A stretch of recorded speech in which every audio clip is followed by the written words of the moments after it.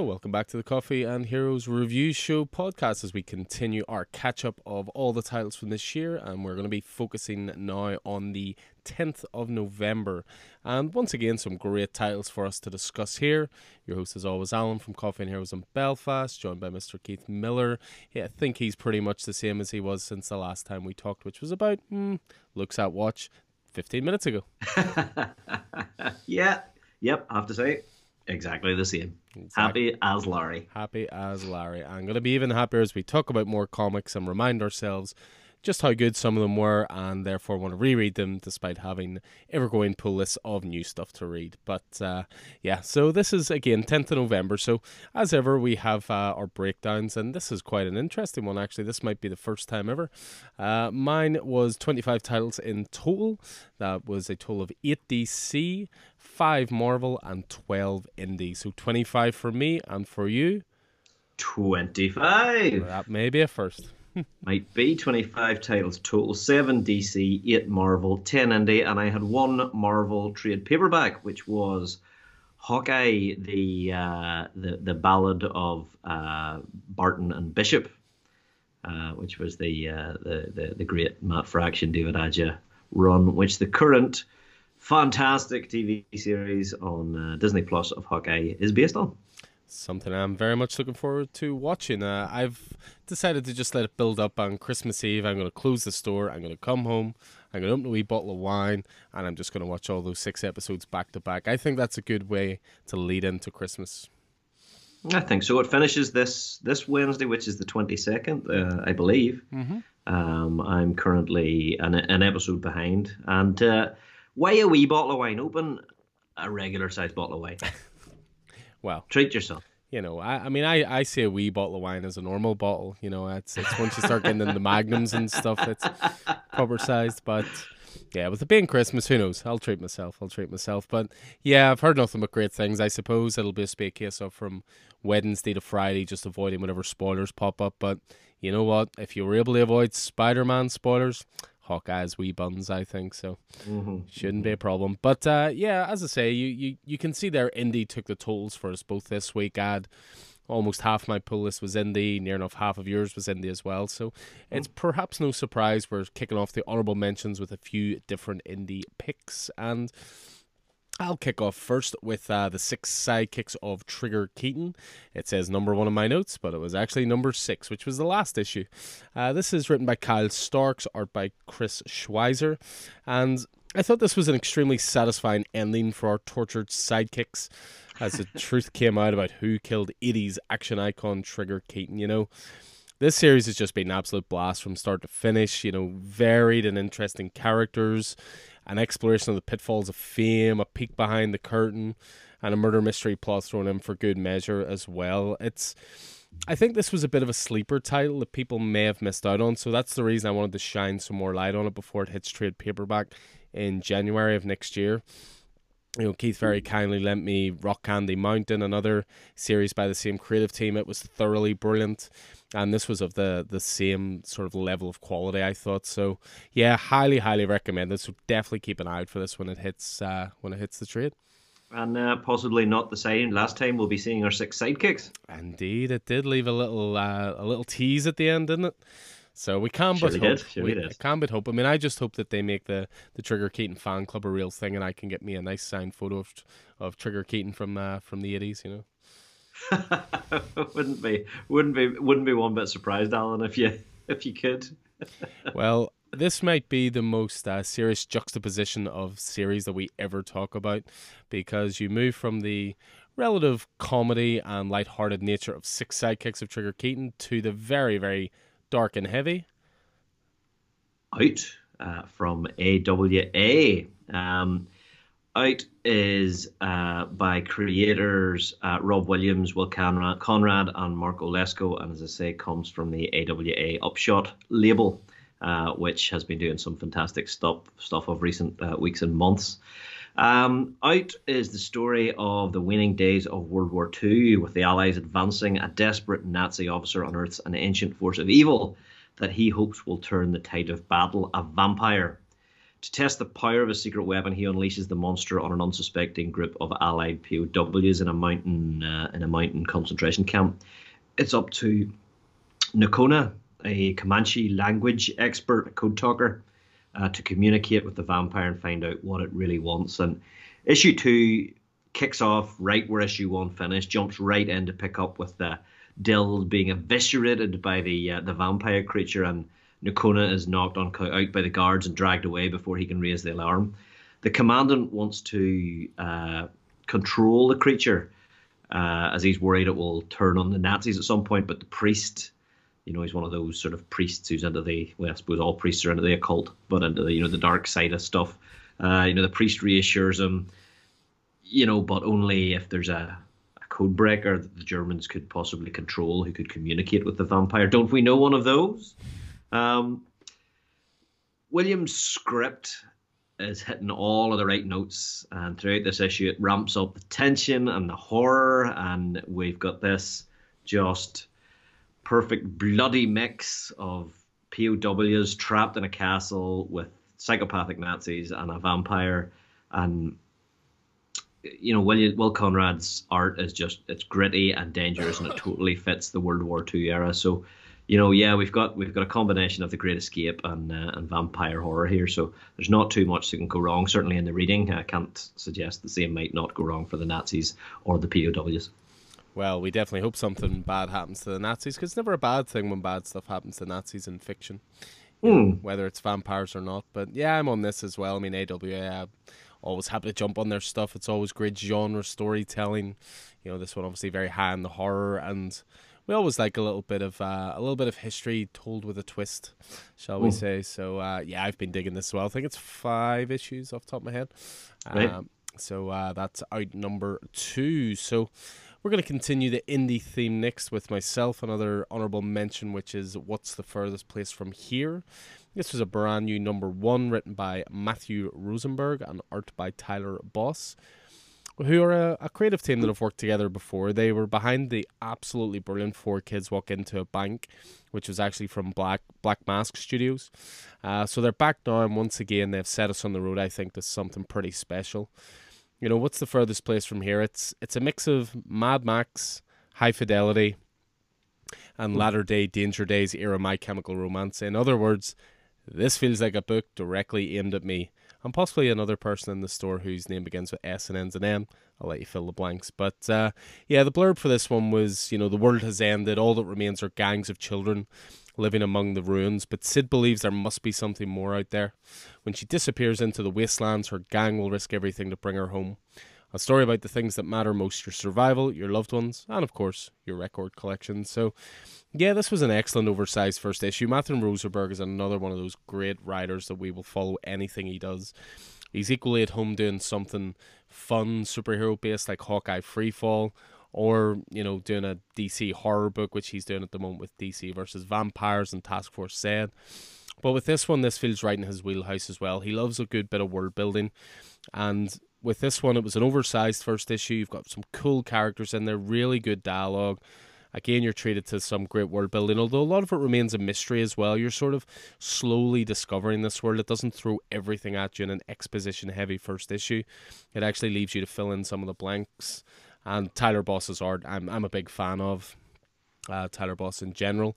Tyler Boss did a creator-owned title earlier this year, Dead Dog's Bite, which was really, really excellent and had some Twin Peaksy vibes. So the only disappointment with it for me was they announced really early on they were going to be doing these deluxe editions, and each issue was going to come with a small press vinyl that would have 2 songs on it that were, pretty much influenced the issue. But these deluxe editions, they're either sparse or non-existent this side of the world, and that's frustrating as it seemed like a really cool extra. I do hope that hopefully when they do a collected edition, they might just be able to make good on that promise with a full album of songs instead of just the singles along the way. But yeah, I thought this was a really, really great start for this title, and really, really cool issue. Yeah, I enjoyed that comparison you made, Mad Max and High Fidelity.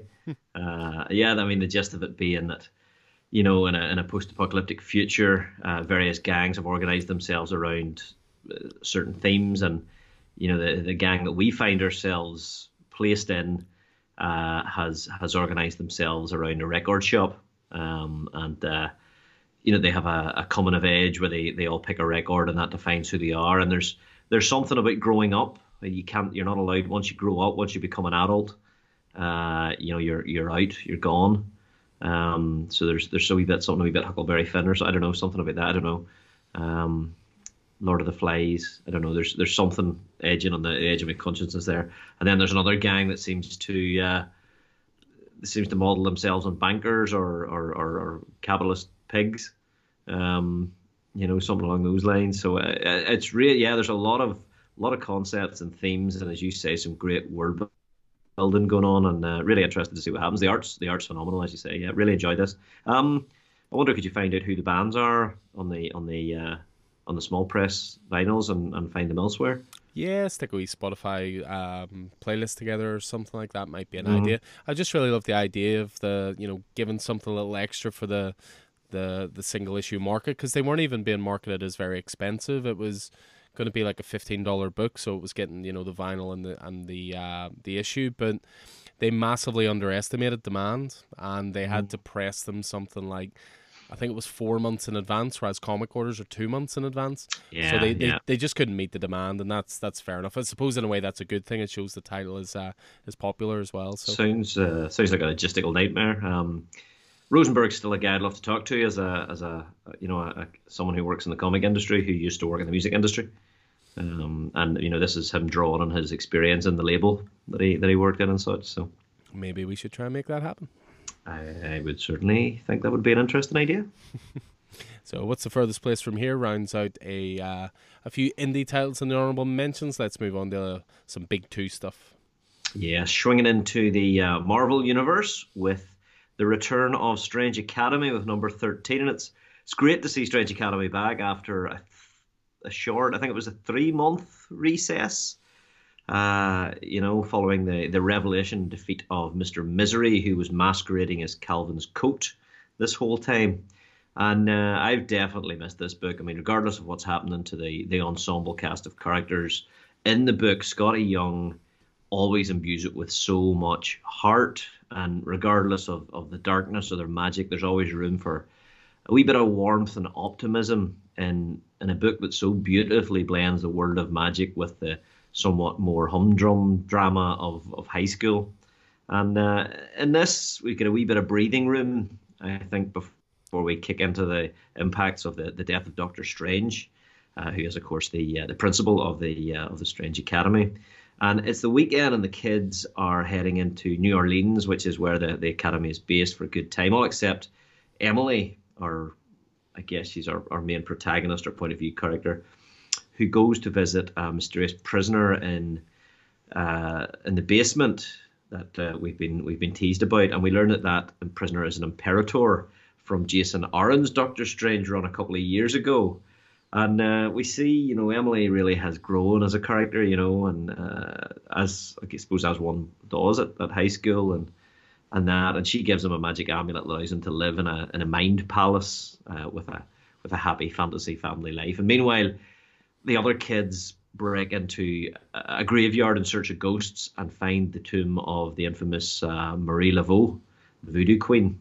We learn about Zoe, who's one of our characters, being Marie Laveau's ancestor, and we get Zoe's origin story. So slowly but surely, we're learning a wee bit more about all of these characters coming to, we've already been through Doyle Dormammu and the Asgardian kids and that. So it's Zoe's turn here, and we get her origin story, which is all about the misuse of dark magic from a voodoo peddler. We get a guy called Street Lamp who features in her background story, and there's this, I guess, underlying theme about the misuse of dark magic, and once that's all done and told, they go clubbing instead, and Emily joins them. But later, Calvin pulls Zoe aside to ask her about this character, Street Lamp, and he seems to have picked up all of the wrong messages from the story, and we're kind of seeing his hunger for some kind of magic to replace his lost magic coat, which is a great counterpoint to the Imperator, in the basement, which is a creature that, was out to kill and destroy all magic. So I don't know where this desperation of Calvin's is going to lead, but I don't think it'll be to a very light place. But yeah, really, really good to see Strange Academy back. Are you still on it? Yeah, 100%. I wholeheartedly agree that it's one of Marvel's best titles, and it's great that an all ages title that is one of Marvel's best titles as well. So it'll appeal to a wide range. And I suppose it was just on break while they do the Death of Doctor Strange stuff and how they're going to tie that in and so forth. But yeah, it's great as well because you don't get a lot of creator-owned books within the big two, and this feels like a creator-owned book to me. It's loads of new characters that were created for it. It's been the same creative team the whole way through. Humberto Ramos has always been on art, Scotty Young's always been writing, and now you're starting to get like tie-ins to it and stuff like that as well. So the world's definitely building within it, and yeah, I definitely think it's one of Marvel's best titles around at the moment. As well, actually, I should note that I think I saw it solicited. They're going to do a hardcover to collect the first 12 issues.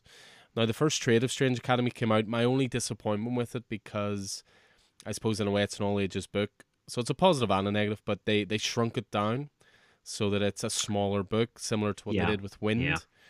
And while I think that's great because it appeals to a younger audience, it's easier for them to hold, that kind of thing, the art in it's gorgeous, and it's such a shame to see it shrunk down. So hopefully this 12-issue hardcover, it's going to be standard comic size or even bigger, because it's a beautiful looking book as well.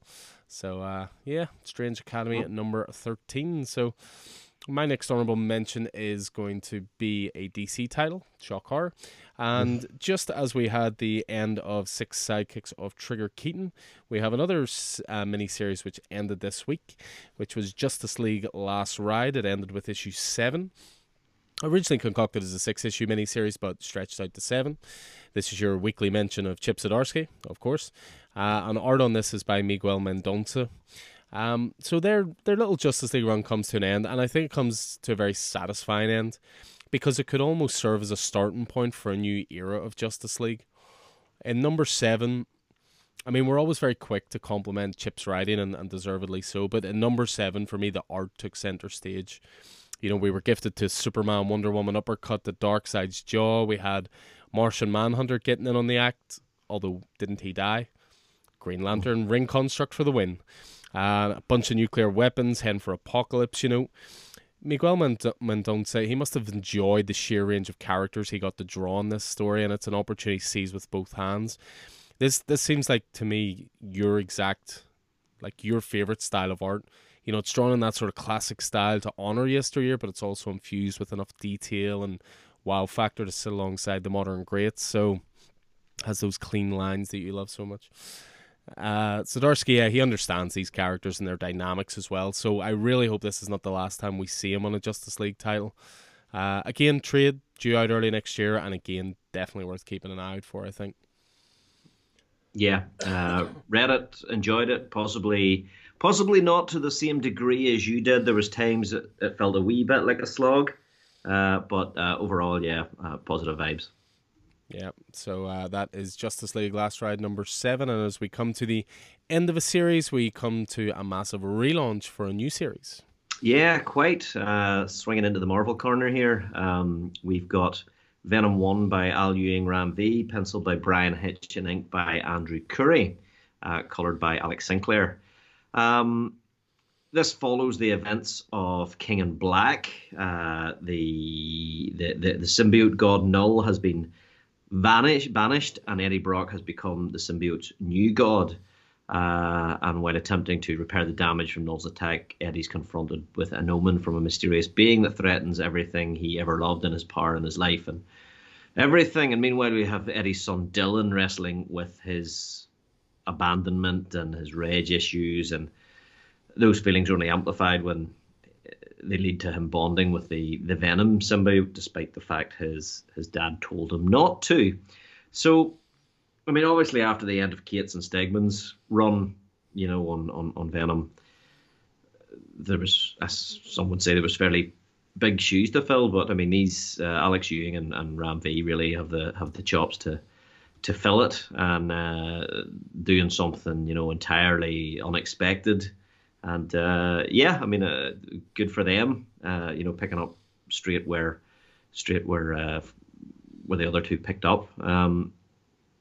So I get the feeling like that, while Cates and Stegman may have taken Venom to never before seen heights, I think that this issue maybe shows that journey was only just the beginning, and for Eddie and for Dylan, and I'm happy that the character's in great hands, great jumping on point, and a really interesting move forward as well for the character.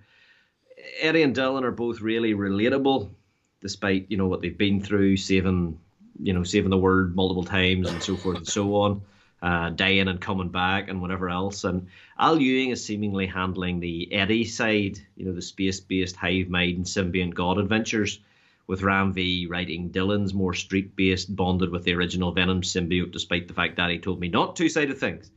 Artwork is exceptional throughout by Brian Hitch, and I'd say particularly on the Spacebound side. And, the whole thing just feels cosmic and larger than life, while not losing the more humanistic element. It's a fast-paced story. It's exciting. There's lots of twists and surprises.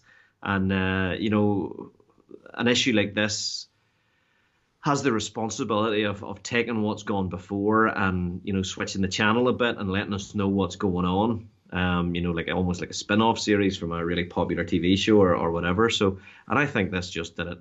I think this just did it phenomenally. I'm really excited to see what's going on and what's happening, and the mystery of what Eddie can do with his powers, where he can inhabit any symbiote across the universe. Sending them out in groups to help people, and the mystery of whatever this creature is that might be opposing him, or this thing is that might be opposing him. But all the while, Eddie's still the guy from New York City.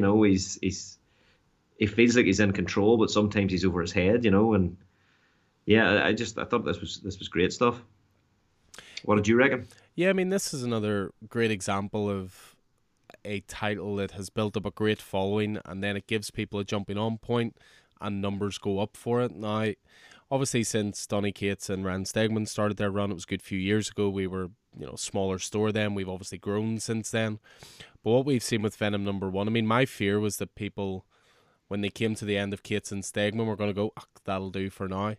But then they saw the quality of the creators coming on to it, and it's actually went up in terms of pull numbers for the store. And I think that's testament to Al Ewing's work, certainly on Immortal Hulk. Ram V's obviously becoming more and more of a trusted name. And then Brian Hitch, sometimes I can take or leave, but I think this first issue was gorgeous. I think there was more detail in his normal amount of work, for example. And yeah, I loved issue 1. I do worry a little bit maybe that it's not quite as user-friendly as it could be. We did have one or two good conversations with a couple of different regulars in store, but I suppose in a way it leads the conversation, and then they can always go back and check out that previous work. Mm-hmm. But I think if this is your first time you're picking up Venom, you're like, wait, Eddie has a son? Wait, Eddie's a space god that rules all this? What? You know what I mean? So I think it sets it up in a way that we know exactly what's going on, but because those big concepts were left, I think new time readers might be a tiny bit lost. Yeah, maybe. I mean, this is definitely one. I can't remember if it did or if it didn't, but it would definitely benefit from a page 1, review of state of the union address here. Yeah. That as Marvel used to do so well. So I think this would definitely have benefited from that. I mean, the thing that's the most interesting is the deepening chasm between Eddie and the son that he's only just found.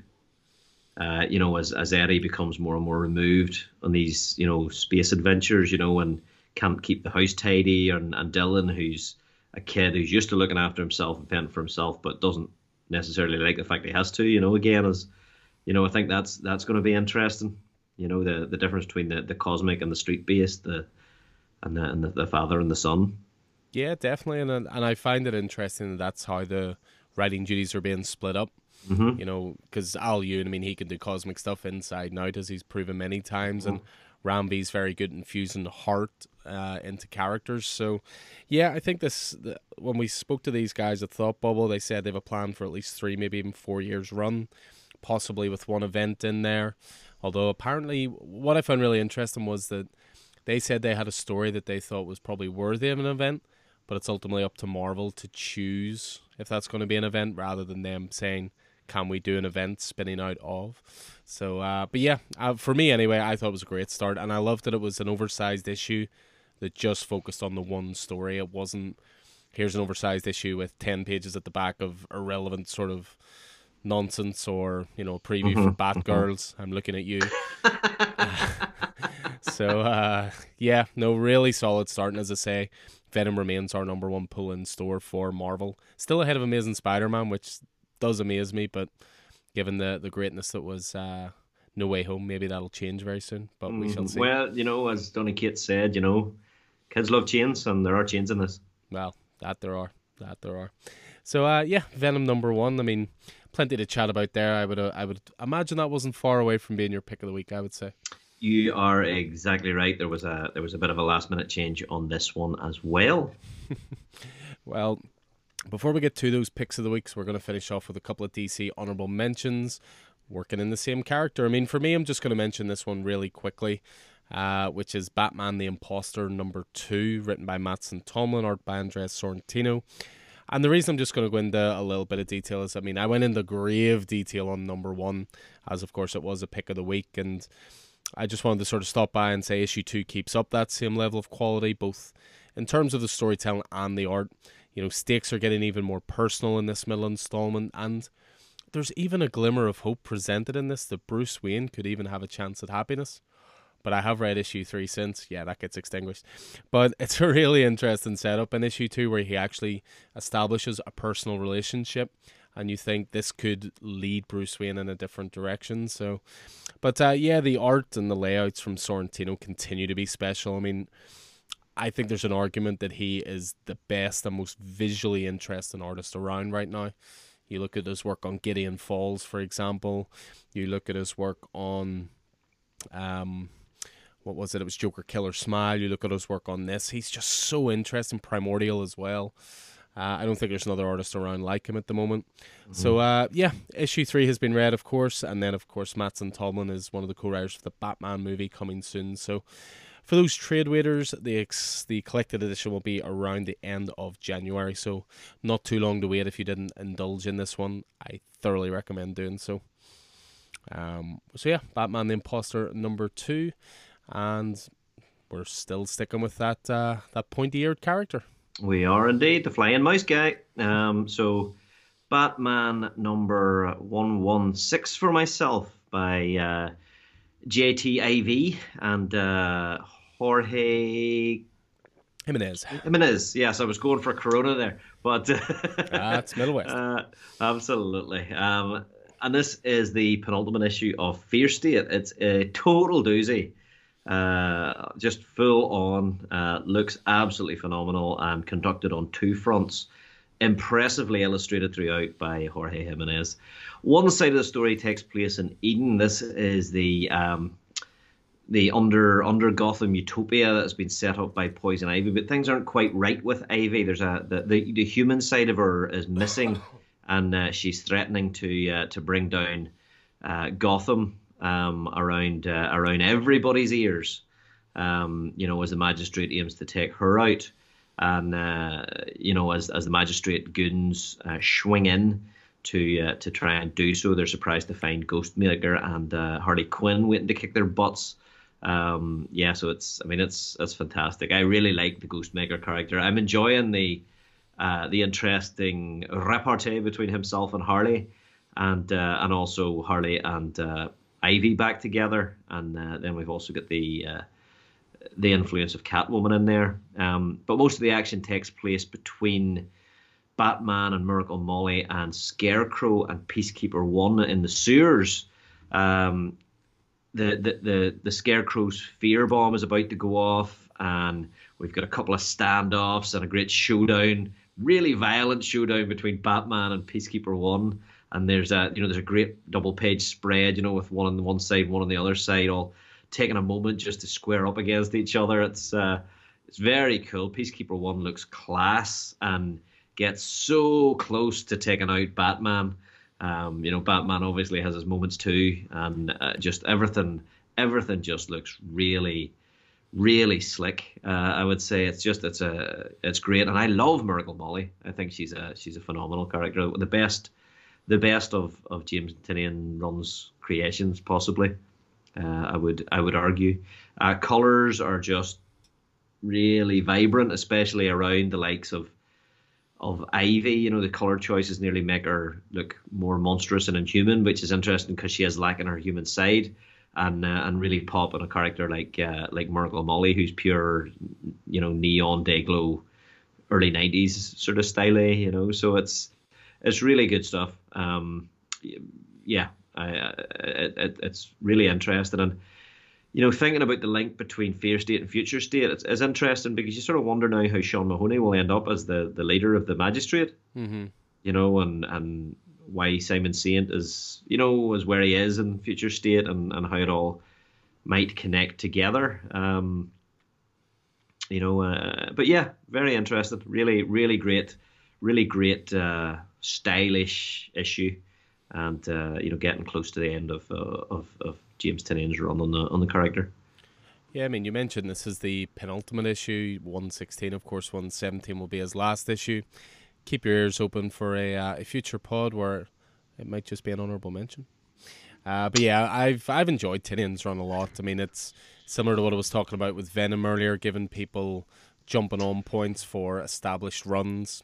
We saw pulls go through the roof for Batman when Tynion came on.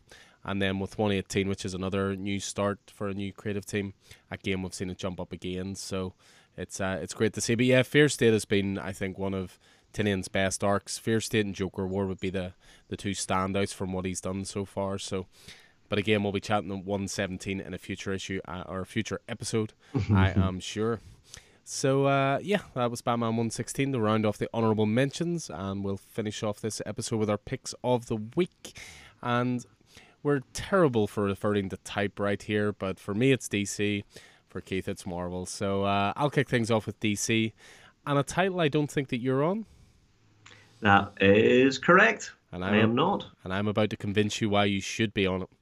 Perfect. So this is Robin and Batman #1. Yes, you heard that right. Not Batman and Robin, Robin and Batman. So this is written by Jeff Lemire and art by Dustin Wayne. When you think about it, you don't really get many comics these days with Bruce Wayne as Batman and his sidekick being Dick Grayson as Robin. Ever since Dick went and got all grown up and became Nightwing, he's never really looked back, and then there's been a cavalcade of new characters who have taken up the mantle of Robin to Batman, all with their own varying degrees of success. So it was a pleasure to see a new title coming out exploring the early years of Dick Grayson and his, change into Robin. And not only that, but given that it comes from the team of Jeff Lemire and Dustin Wayne, they recently finished up their thoroughly brilliant Ascender series, which was the sequel to Descender. So this was definitely a title to look forward to, and it did not disappoint. As I say, we're back in the early days of the dynamic duo. You don't even hear that term anymore. There's something so quaint about the dynamic duo. But this is back when Dick Grayson is still processing his grief, and he's still very rough around the edges.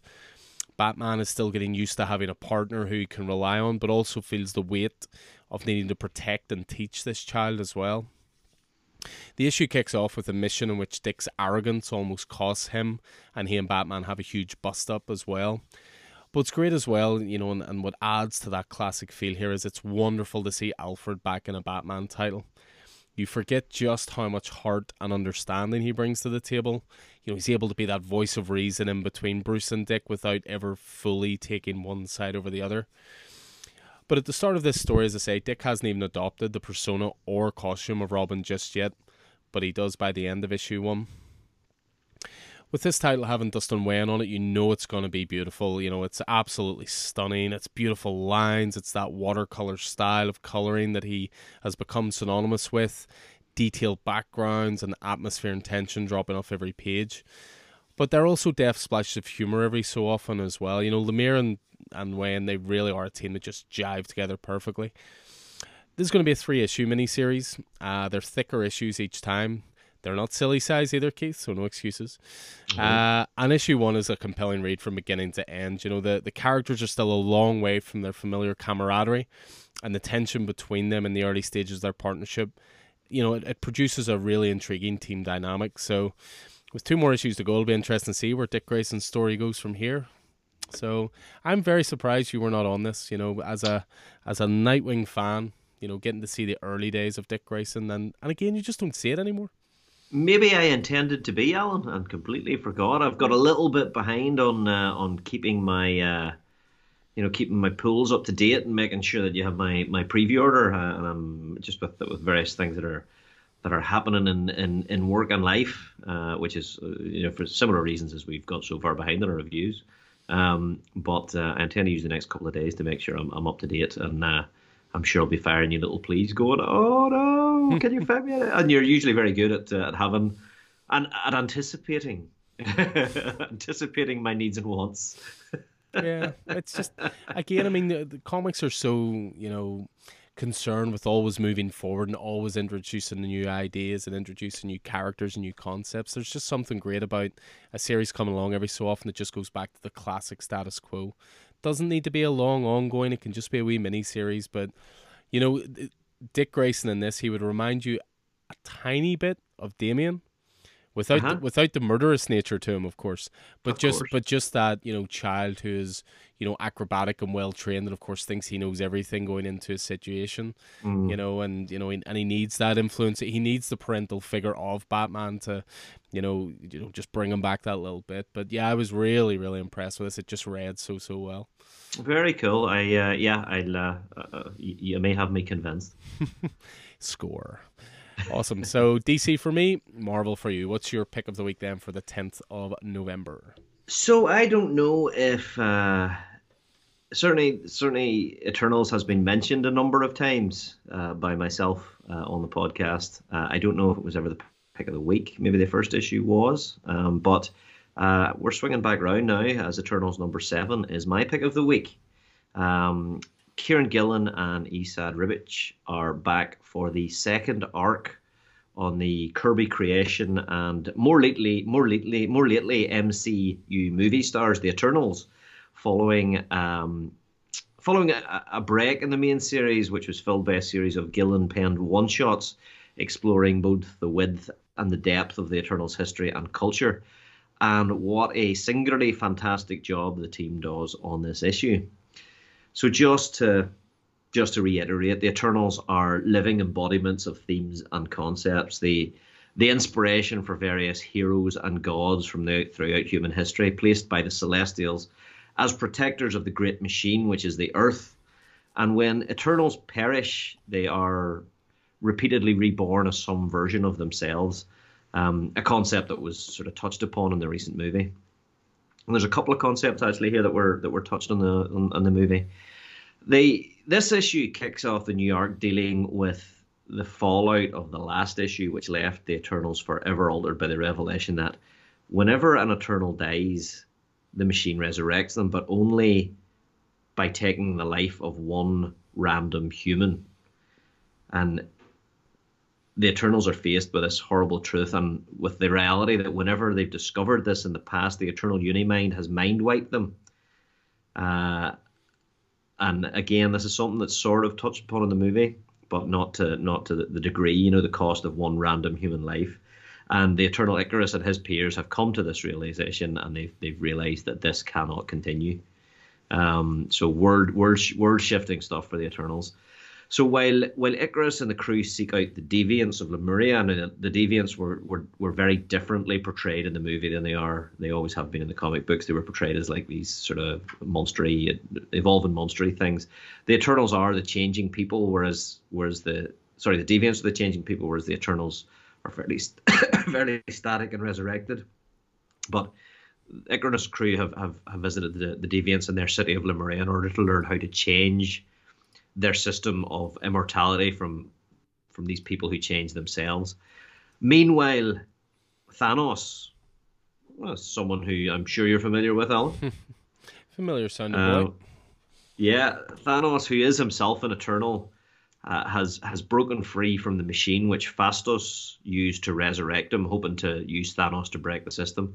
And he's allied himself with the sneaky Druig. All these names will be much more familiar to people haven't seen the MCU movie.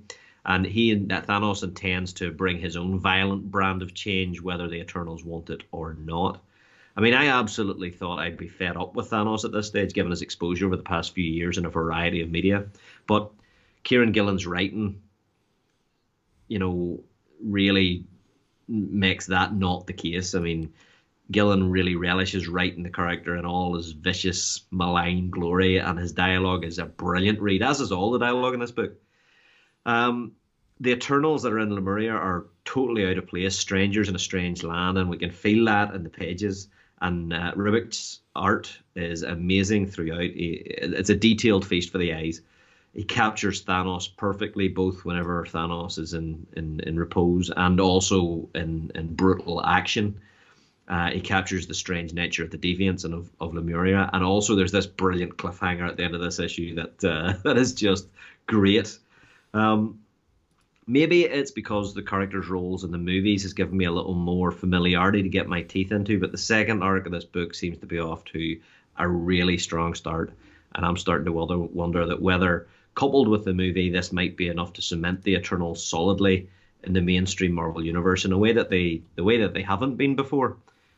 This is just really, really good stuff. I don't know if you're still on it or not.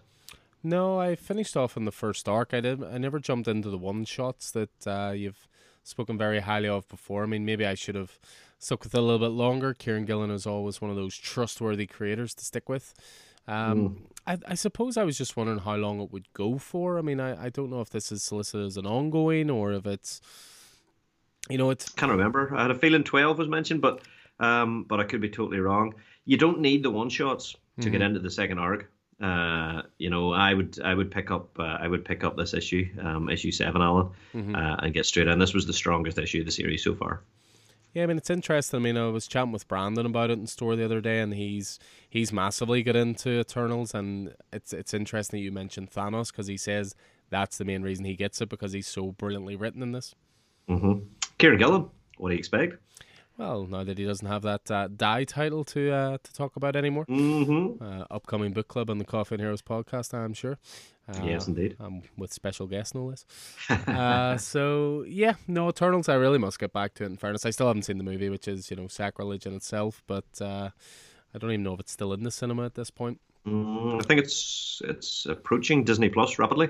Yeah, early January, I believe. But it feels to me like a movie to see on the big screen, so I'll maybe see I mean, in the same way as most of the Marvel movies have been, better on the big screen, but you can appreciate them on the small screen. Yeah, that's fair.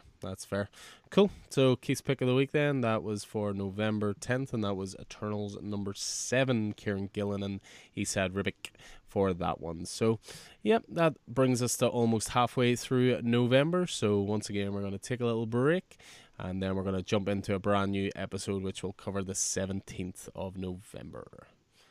So I've been Alan Taylor, and this has been Keith Miller. You can find Alan in store at Coffee and Heroes, and on Twitter, where Alan is at Coffee and Heroes 1 and I'm a Scannyson00. Coffee and Heroes is a local comic book shop, coffee shop and community hub in Northern Ireland, based at Smithfield Market in the centre of Belfast. You can find Coffee and Heroes on Facebook, Twitter and Instagram, or email us at coffeeandheroes@hotmail.com. Make sure to check out our YouTube channel as well. The Coffee and Heroes podcast is available on Spotify, SoundCloud, Apple Podcasts and through all good podcast platforms.